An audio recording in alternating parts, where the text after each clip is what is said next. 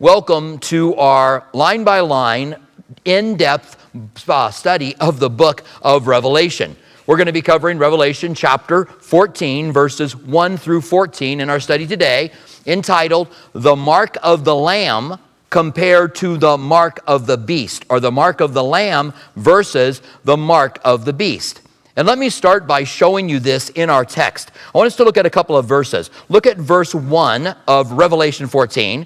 It says, Then I looked, and behold, a lamb standing on Mount Zion, and with him 144,000, having his father's name written on their foreheads.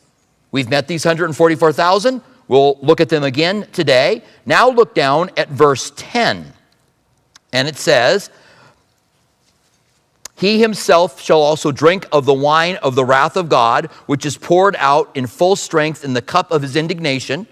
He shall be tormented with fire and brimstone in the presence of the Lamb and in the presence of the Lamb. And that is those who have taken the mark of the beast. I want to go back to verse 9 actually. The third angel followed him, saying with a loud voice, If anyone worships the beast or the image and receives his mark on his forehead or his hand, he shall also drink of the wine of the wrath of God. So we see that the 144,000 received the name of God or the mark of the Lord on their forehead, and they are blessed. And we see that those men of the earth that reject God and that take the mark of the beast have these things that are going to happen to them, which we're going to be talking about. Now, before we take a look at this contrast, let's consider what's happening in this chapter, because it's an interesting chapter. We are in another interlude, another parenthetical section. You remember there's a basic outline in the book of Revelation when it comes to the tribulation period. You have the 7 seals. This is a scroll that has 7 seals on it. The Lamb of God opens up the scrolls. The 4 horsemen come forward. Then the 7th seal is open, and there are 7 trumpets. Those 7 trumpets are sounded. And then at the last 7th trumpet, after that, there are 7 bowl judgments that are poured out. They seem to intensify as they go on. The bowl judgments are worse than the seal judgments in general. And there are also interludes, or gaps, where we take a break in between the sounding of a trumpet. And this is right after the 7th trumpet, and we're getting ready to start the first bowl, and we've had a pretty big gap here. The gap has let us know the battle of the dragon throughout history to destroy the Messiah. It also introduced us to the Antichrist in chapter 13 and the false prophet in chapter 14. This chapter is a chapter of previews. You go to a movie starts at 7 o'clock, you get there by 7, and a half hour later the movie comes on, because you watched a half hour of movies. We used to complain when it was 15 minutes of preview or 10 minutes of previews, and it just keeps getting longer and longer. And if ever you think, I'm going to go because they're going to have 20 minutes of previews, I'm not going to get there till 20 minutes after, that's the movie they're going to decide to start on time, and you're going to be there 20 minutes into the movie. Well, this is a chapter of previews. It gives you previews for what's going to happen yet in the tribulation period. The first bowl is yet to be poured out, and this gives you these previews. There are 7 of them. We're going to cover 5 of them tonight. We find them in verse 1, verse 6, verse 8, verse 9, and verse 13. Those are the previews. I won't go over what they are because we're going to go over them now. So I don't need to tell you and then go back over them again. But that's what you get. And each of the previews are clearly marked with I looked and I saw, or an angel said this. There's something that clearly marks each of these previews as we make our way through. So this first preview is a preview of the return of Christ and the fate of the 144,000. It says in verse 1, Then I looked, and behold, a lamb standing on Mount Zion, and with him 144,000, having his father's name written on his forehead. Now, we've met these 144,000 in chapter 7, verses 3 and 4. It says, saying, Do not harm the sea. There are angels that are standing on the 4 corners of the earth, which is not a flat earth statement, by the way. That's an artistic way of talking about the earth. So there's angels standing on the 4 corners of the earth, and they're going to hold back the winds. And an angel tells them to stop because something has to be done before they can harm the earth. And so here's what it says in verse 3 of Revelation 7. saying, do not harm the earth, the sea, or the trees, till we have sealed the servants of our God on their foreheads. And I heard the number of those who were sealed. 144,000 of all the tribes of the children of Israel were sealed.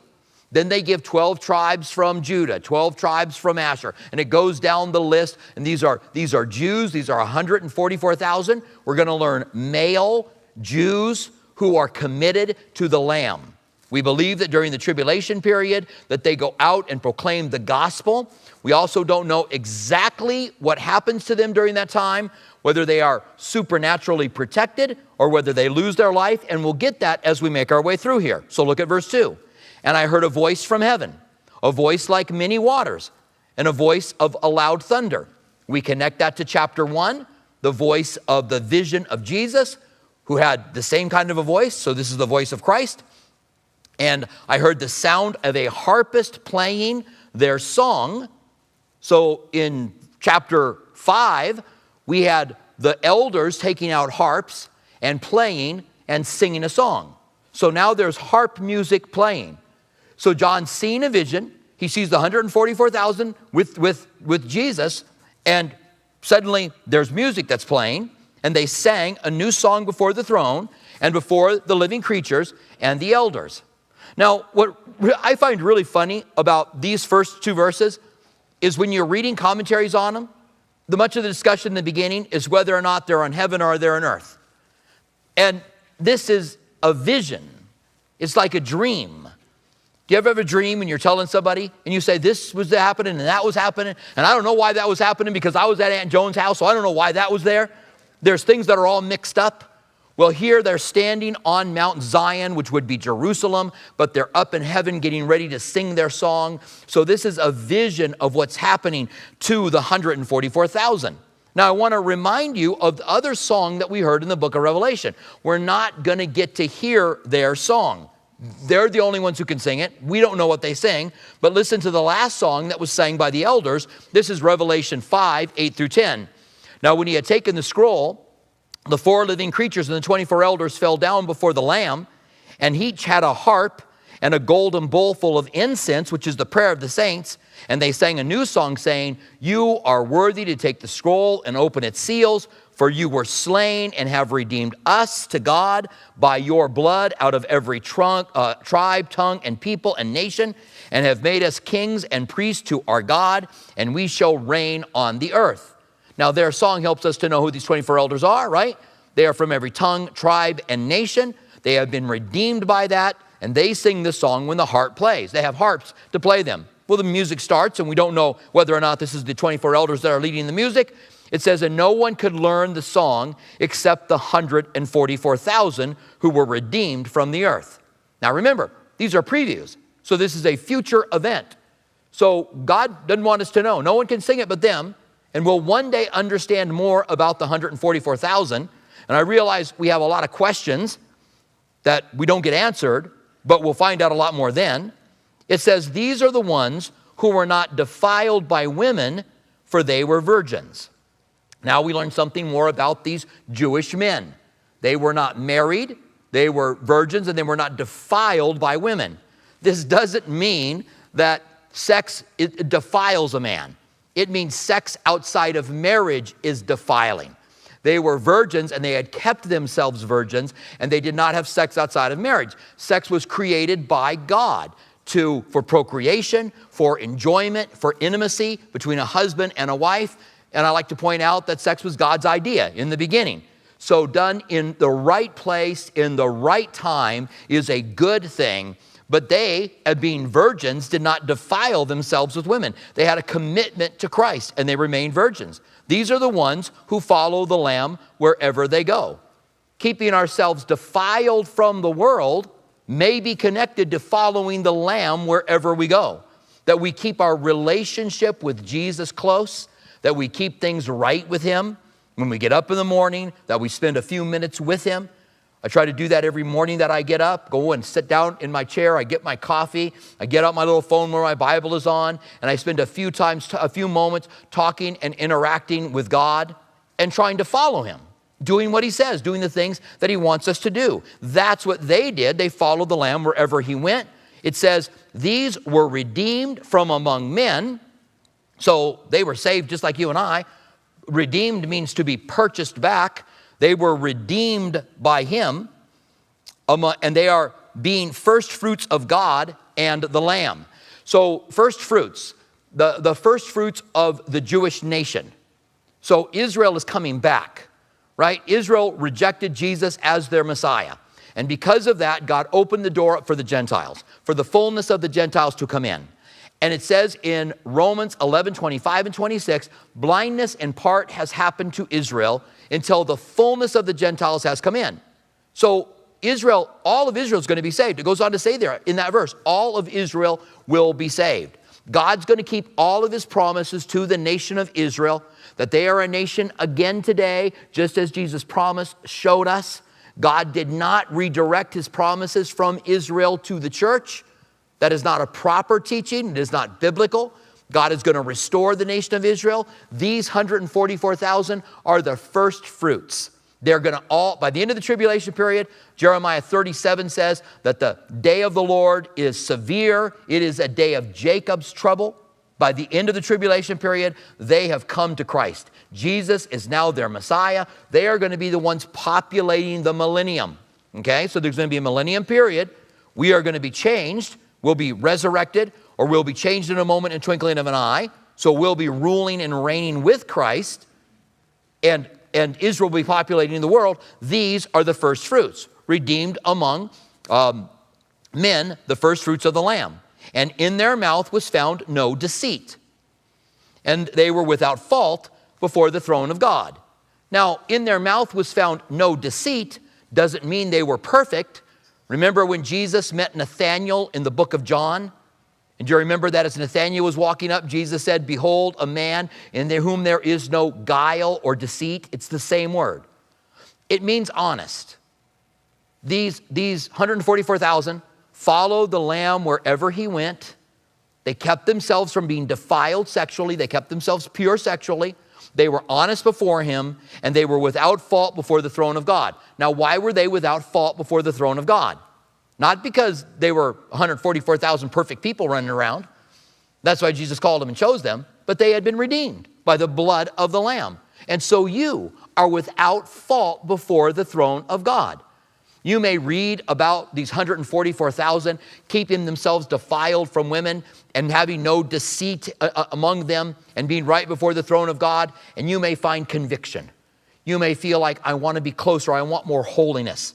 That is a work of the Holy Spirit to stir in our hearts, to bring holiness unto God. Come out from among them, the Bible says, and be separate. We are supposed to be different than the world, and that is the conviction of the Holy Spirit. The word convict is connected with convincing. It's not condemning. There is now, therefore, no condemnation for those who are in Christ Jesus.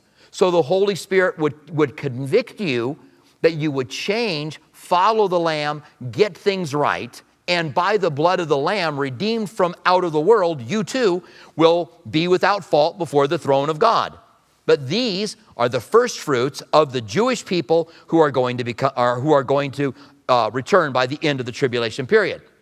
Now it says that these who have the mark of God are marked by the Father, walk with the Lamb, sing a new song, are redeemed, keep themselves from being defiled, don't have any deceit, and they are flawless before the throne of God, as all of us are who have a genuine relationship with him.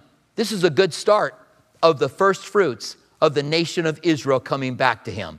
These are 144,000 Jewish people. I believe that they are Jewish, even though a lot of people come up with a lot of different ideas of who these people are. And I understand that this is the book of Revelation, right? And people could come up with their different ideas. But it tells us the tribes that they are from. And there were never any lost tribes of Israel. This is really important to understand. They knew where they were from before they were dispersed when the Romans dispersed them. We have different people. Matthew was a Levite, remember? He wasn't from Judah. We have a woman mentioned that's from Asher in the New Testament. They knew where they were from. They were taken captive by the Assyrian, the 10 tribes of Israel were taken captives by the Assyrians. Judea stayed in the land until the Babylonians took them captive. But some from from the Assyrians returned, from the Assyrian captivity, returned and knew who they were and knew what tribes they were from. Now today they don't know what tribe they're from. Some believe that there are genetic markers among the Jews that are going to allow them to know the different tribes. But we don't need to know who they're from because God's going to choose these 144,000, and God will know that he has preserved each of the tribes, except the tribe of Dan. And if you want to know more about that, go get our study in Revelation chapter 5, where you can look at us talking about the 144,000. You'll learn why the tribe of Dan isn't mentioned there. I can't get into it tonight. I don't have enough time to do all I want to do and get into that. So verse 8. Now that's the first vision. So verse 8 brings us the second preview. And another angel followed, saying, well, how did I jump to verse 8 already? Man, I really went far, didn't I? All right, so we are back in 6. There we go. So verse 6 brings us to our next preview. Then I saw another angel flying in the midst of heaven, having the everlasting gospel to preach to those who dwell on the earth, to every nation, tribe, and tongue, and people, saying with a loud voice, fear God and give glory to him, for the hour of his judgment has come, and worship him who made the heaven and the earth and the seas, and the sea, the springs of water. So now, at the end of the tribulation period, when the Jewish nation has been taken by 2 wings of an eagle and taken into the desert and hidden from the dragon, and the dragon attacks them, but the earth protects them, so they're protected somewhere on the earth. And since the Antichrist has been given power to overcome the saints, that's the tribulation saints, those who became believers after the church was caught up to meet the Lord in the air and forever be with the Lord, and then they are overcome by the saints. Now there's no one to give the message to man. And so an angel flies through the heavens. And just like there's no lost tribes of Israel today that they're accounted for, this is not a satellite flying up in heaven, shooting down to a TV, preaching the gospel to people, all right? There are certain TV networks that have claimed that they are this angel in the last days. They are not. This is probably a literal angel that proclaims the truth. Angels minister to us now as we have been entrusted with the gospel and plant and water and shine as lights and are ambassadors for Christ to a world who desperately needs him. Remember that Jesus isn't far from anybody. Paul said to the Athenians, of all people, the people in Athens, Paul said that God put you in places and times that you could grope for him and find him.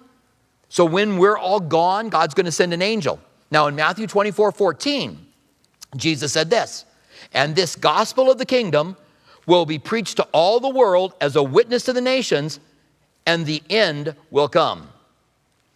Now some people have taught that if once we get out to all the nations, once we preach to every nation that is out there, there will be no unreached people groups at all, then the end is going to happen.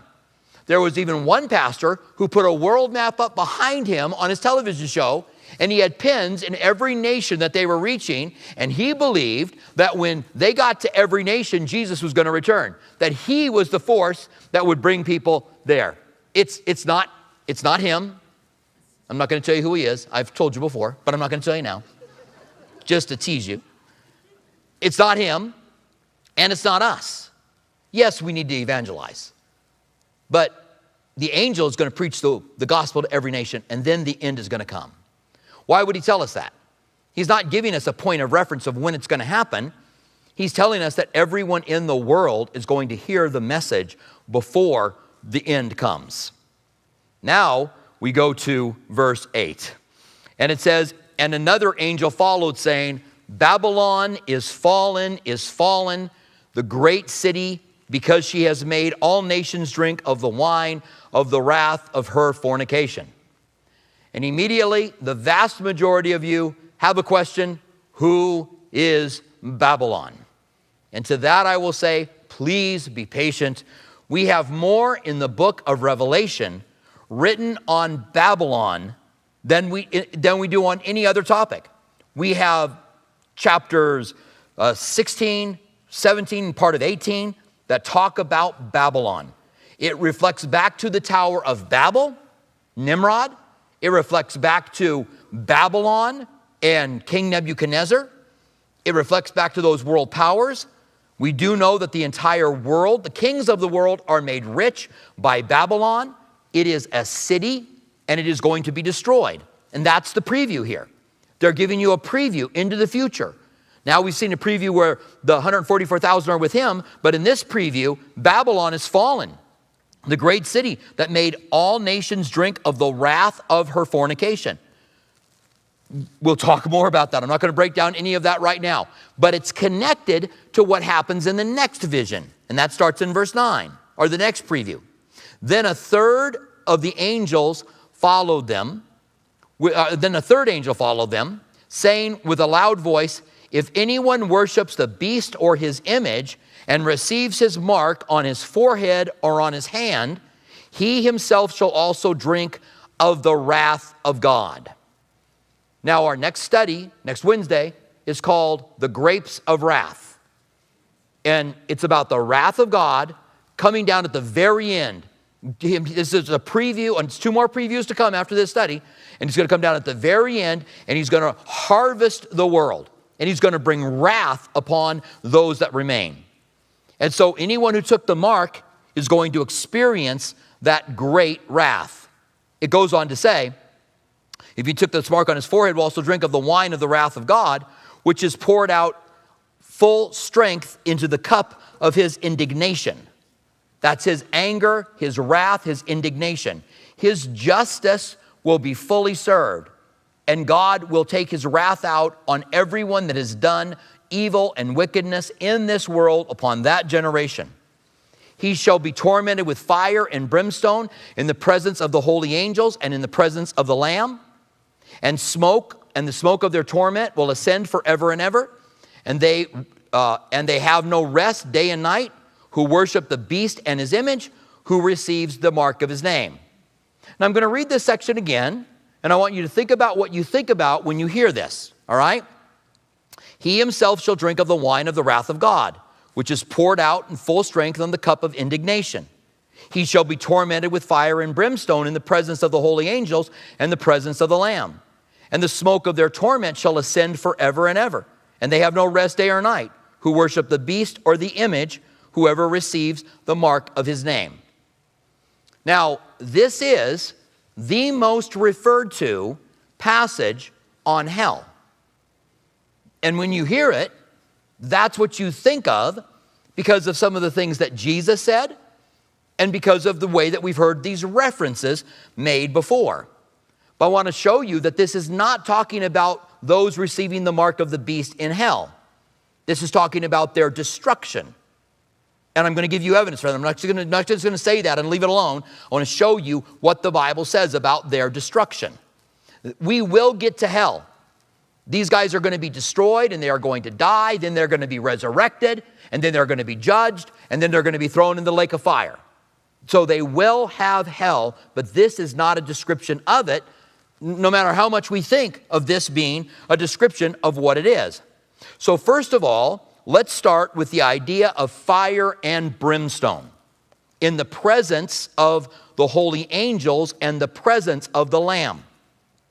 We understand that Jesus is God. He's omnipresent. The Lamb is omnipresent. And David said, I make my bed in hell and you are there. So we could understand how they could be tormented in the presence of the Lamb. But how could they be tormented in the presence of the angels? So we immediately see that there's a problem with that interpretation. Now, Sodom and Gomorrah had fire and brimstone fall upon them in Genesis 19:24 on the war of Gog and Magog. It's a battle yet to come from our day when Iran and Libya and maybe Russia, maybe Turkey, what today are Islamic nations, are going to come against Israel. They're going to get to the mountains of Israel, and God's going to rain fire and brimstone on those armies, and God's going to defeat them in the battle of Gog and Magog. And that's Ezekiel 38:22, if you're taking notes. Listen to what 2 Thessalonians 1:7 and 8 says about the end of the world. This is the very end of the world. And to give you who are troubled rest with us when the Lord is revealed from heaven with his mighty angels in flaming fire, taking vengeance on those who do not know God and on those who do not obey the gospel of our Lord Jesus Christ. So when Jesus returns the second time, he comes on a white horse and he brings his vengeance with him. And there's fire that comes with him. Now, I want to move to an Old Testament passage. This is Isaiah 34. It's talking about the destruction of Edom, the nation of Edom, but it's also talking about the destruction of the world. And you're going to get that. When you study the Old Testament, you see that there are layers in certain things that are said. Like Isaiah 14 that talks about the king of Babylon and Satan himself. And there's layers in it. So listen to what this says. This is a little bit of a lengthy passage, but I want to read it all because it'll help you to get this. It says in Isaiah 34, "Come near, you nations, to hear, and heed, you people. Let the earth hear, and let all that are in it, the word and all the things which come forth from it. For the indignation of the Lord is against nations." Remember in Revelations it said, "And the indignation of God?" The indignation of the Lord is against all nations. Who? Everybody. "And his fury against their armies. When he returns, the armies are in the valley of Jehoshaphat, or the valley of Jezreel, which is by the mountain of Megiddo, Armageddon. It's called the valley of Armageddon, and he returns in the middle of that battle. And that's where the grapes of wrath end up coming in that we'll be talking about next week. He will utterly destroy them. He has given them over to slaughter, and their slain shall be thrown out. Their stretch shall rise. Their stench, thank you. I don't know how their stretch would rise but their stench shall rise from their corpses. So this is a complete and total destruction of the nations. Now I want to skip down to verse 9. It's still the same thing. It says, "Its streams shall be burnt into pitch, its dust into brimstone." So the Lord returns with fire and brimstone when he destroys the nations. "And the land shall become pitch." Verse 10, "It shall not be quenched night or day." So when Jesus returns, it's going to be day in one part of the world and night in another part of the world. And however long it takes for him to destroy the people who are on the earth, who have taken the mark of the beast, which is what this destruction is describing in Isaiah, they will not rest day nor night. It's not talking about them being in hell forever, not sleeping day or night. And I'm not saying that hell is not eternal. We'll talk about that in the future, okay? I'm just saying this is not talking about that, all right? So it shall not be quenched day or night. Its smoke shall ascend forever. What did it say in our passage? "And the smoke of their torment will ascend forever and ever." Now at the destruction, the smoke will ascend forever. Now when it says, "their smoke shall ascend forever and ever," that is a Jewish idiom. An idiom is when you use a cluster of words that cannot be broken down to their individual parts to make sense of them. You have to be part of the culture to understand what was being said. Like if I say to you, "It's going to rain cats and dogs later on tonight, you better get out of here." Somebody in 100 years that's not part of our culture is going to go, "It used to rain cats and dogs." Look, you can see it right here. There's references to it. What a weird thing. What a strange thing. But we know that's not what it means. And so the smoke ascending forever and ever means a final destruction, that they are destroyed forever and ever. We know there's going to be a new heaven and a new earth. And we know that this smoke is not going to arise forever. So they're talking about total and complete destruction. I'm going to show you more passages on that in a moment. "Its smoke shall ascend forever. From generation to generation, it shall lie waste, and none shall pass through it, forever and ever." Again, the finality of it. God's destruction of those that take the mark of the beast is a final and complete destruction. Now I'm going to move you ahead a little bit into the book of Revelation, to the very end, chapter 19.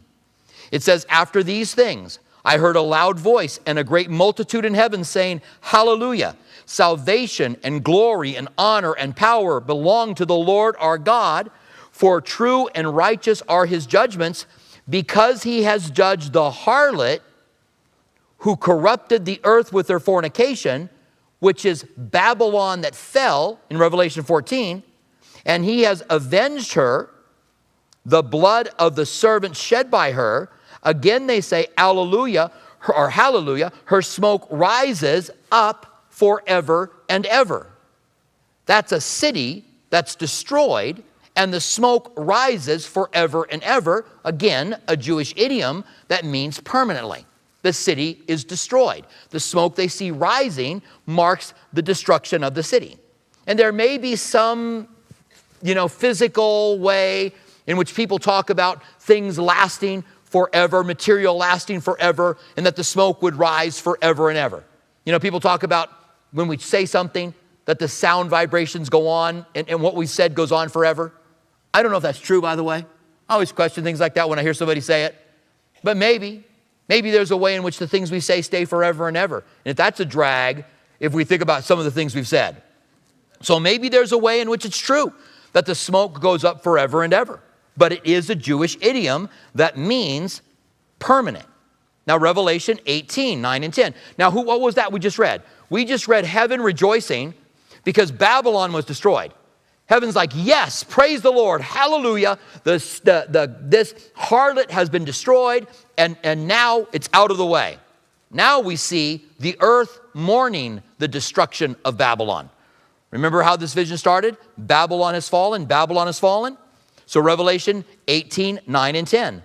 The kings of the earth who committed fornication and lived luxuriously with her will weep and lament her when they see the smoke of her burning, standing at a distance for fear of her torment, saying, Alas, the great city Babylon, the mighty city, for in 1 hour her judgment has come. So our text in Revelation 14 said, the smoke of her torment goes up forever and ever. So he's talking about the destruction of the city of Babylon. This is a vision of the destruction of the city of Babylon and the destruction of all of the people around the world who have taken the mark of the beast. Now I'm going to go back and read it to you again, starting in verse 9. Then a third angel followed them, saying with a loud voice, If anyone worships the beast or his image or receives the mark on his forehead or hand, he himself shall also drink of the wine of the wrath of God. That's Jesus returning, at the Armageddon, which is poured out in full strength the cup of his indignation, which we read in Isaiah 34. He shall be tormented with fire and brimstone, which happens literally to Babylon and at the end of the world, that both fire and brimstone come upon the earth at the end. He will be tormented with fire and brimstone in the presence of the holy angels, in the presence of the Lamb, because it's the Lamb returning to the earth. It's in his presence. And who's with him? The angels. All the angels are with him when he returns. And us. The Bible says in, let me see if I got that here. The Colossians 3:4. When Christ, who is our life, appears, you also will appear with him. But when Jesus returns, in his presence and in the presence of the angels who are with him, the earth is going to be suddenly the mystery Babylon is tormented. The smoke of her torment goes up forever and ever.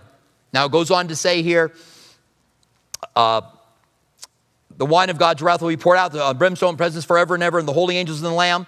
And the smoke of her torment ascends forever and ever, which is permanent. And he will have no rest day and night, because there's night and day when Jesus returns. And so people will not rest night or day, who worship the beast or the image, whoever receives the mark on his name.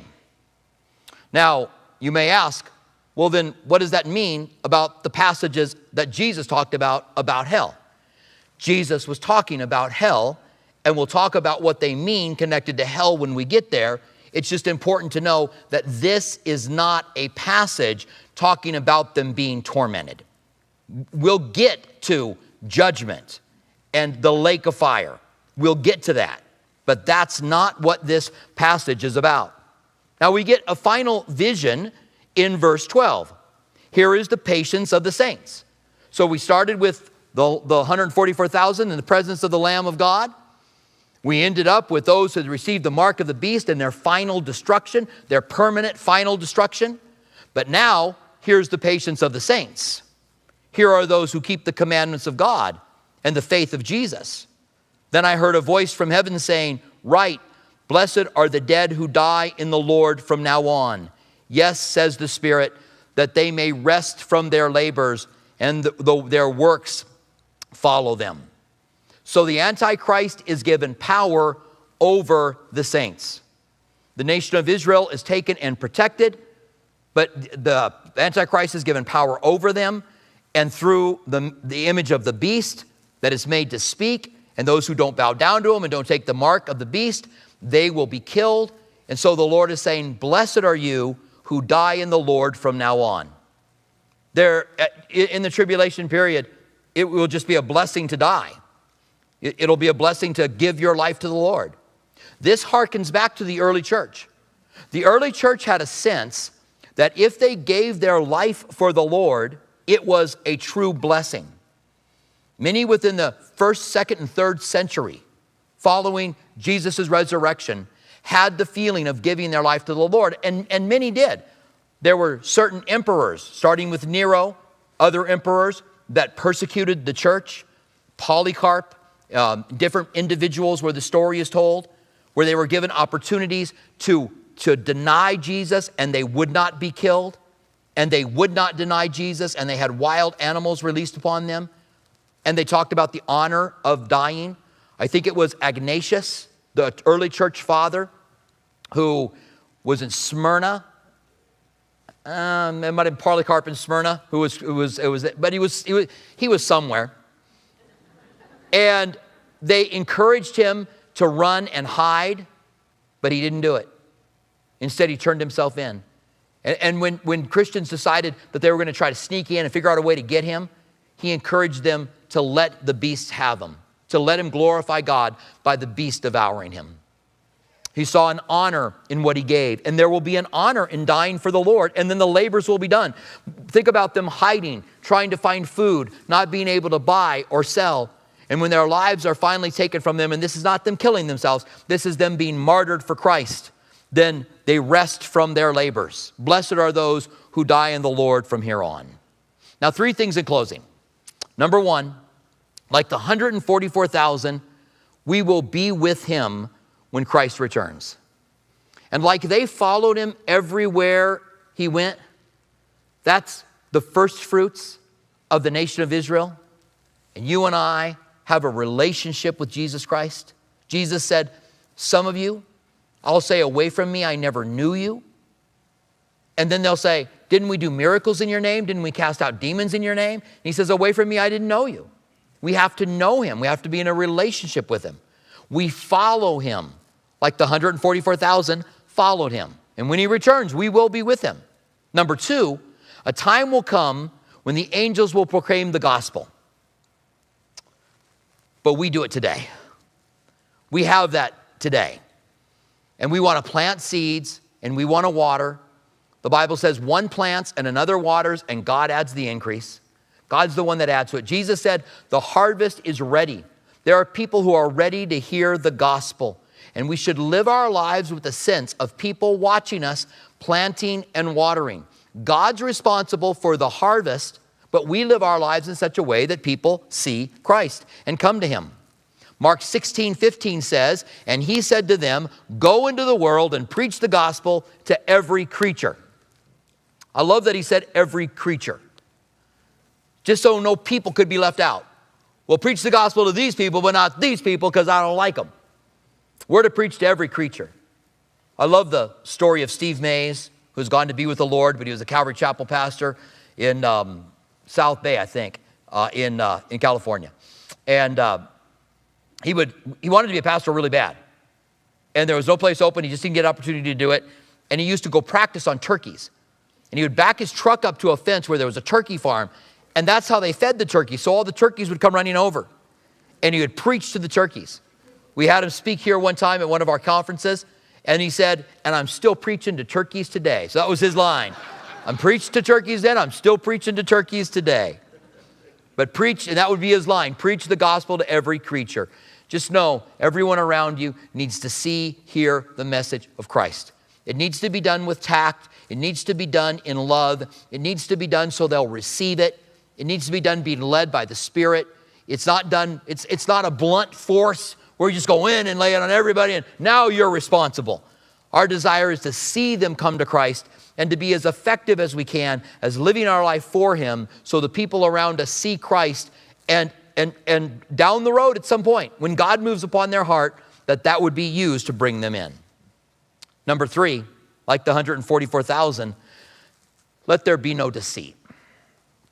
Like Nathanael, let us be honest. Let us be sincere in our relationship with God.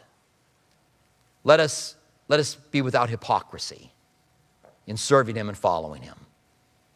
There's something about being holy unto the Lord, coming out from among them and being separate. You know, we find out from time to time that the world isn't ours, that we're not part of it. You know where I find that out most often? Maybe you're the same way. When I go to a movie, I decide that looks like a good movie. We're going to go to that movie, or we watch that movie. Then all of a sudden, in the middle of the movie, comes something that is so anti-God and vile to us as believers that you realize this isn't my home. This isn't where I belong. I belong with Christ. I'm his. And may we live with that kind of honesty, that kind of sincerity, and without hypocrisy. And if God is laying conviction on you now, that's conviction. It's not condemnation. Satan would like to use it for condemnation. Satan would like to say, you haven't been able to have honesty without sincerity and hypocrisy, you stinking rotten Christian. That's the devil. He wants you condemned. You're condemned. You can't do it. The Holy Spirit wants to convince you. Walk with him, love him, be with him. I'm going to empower you to do it. The Holy Spirit convicts us and empowers us to be able to live for Christ. And so we make things right and we call out upon his name and we are holy before the throne. Even if when you came in here, there wasn't sincerity and you weren't without hypocrisy and you had planned things that you were going to do. When you now come in and you call out to him, you can ask him here quietly before you take communion tonight, Lord, forgive me. And you will be holy before the throne of God, because all of your sins will be forgotten.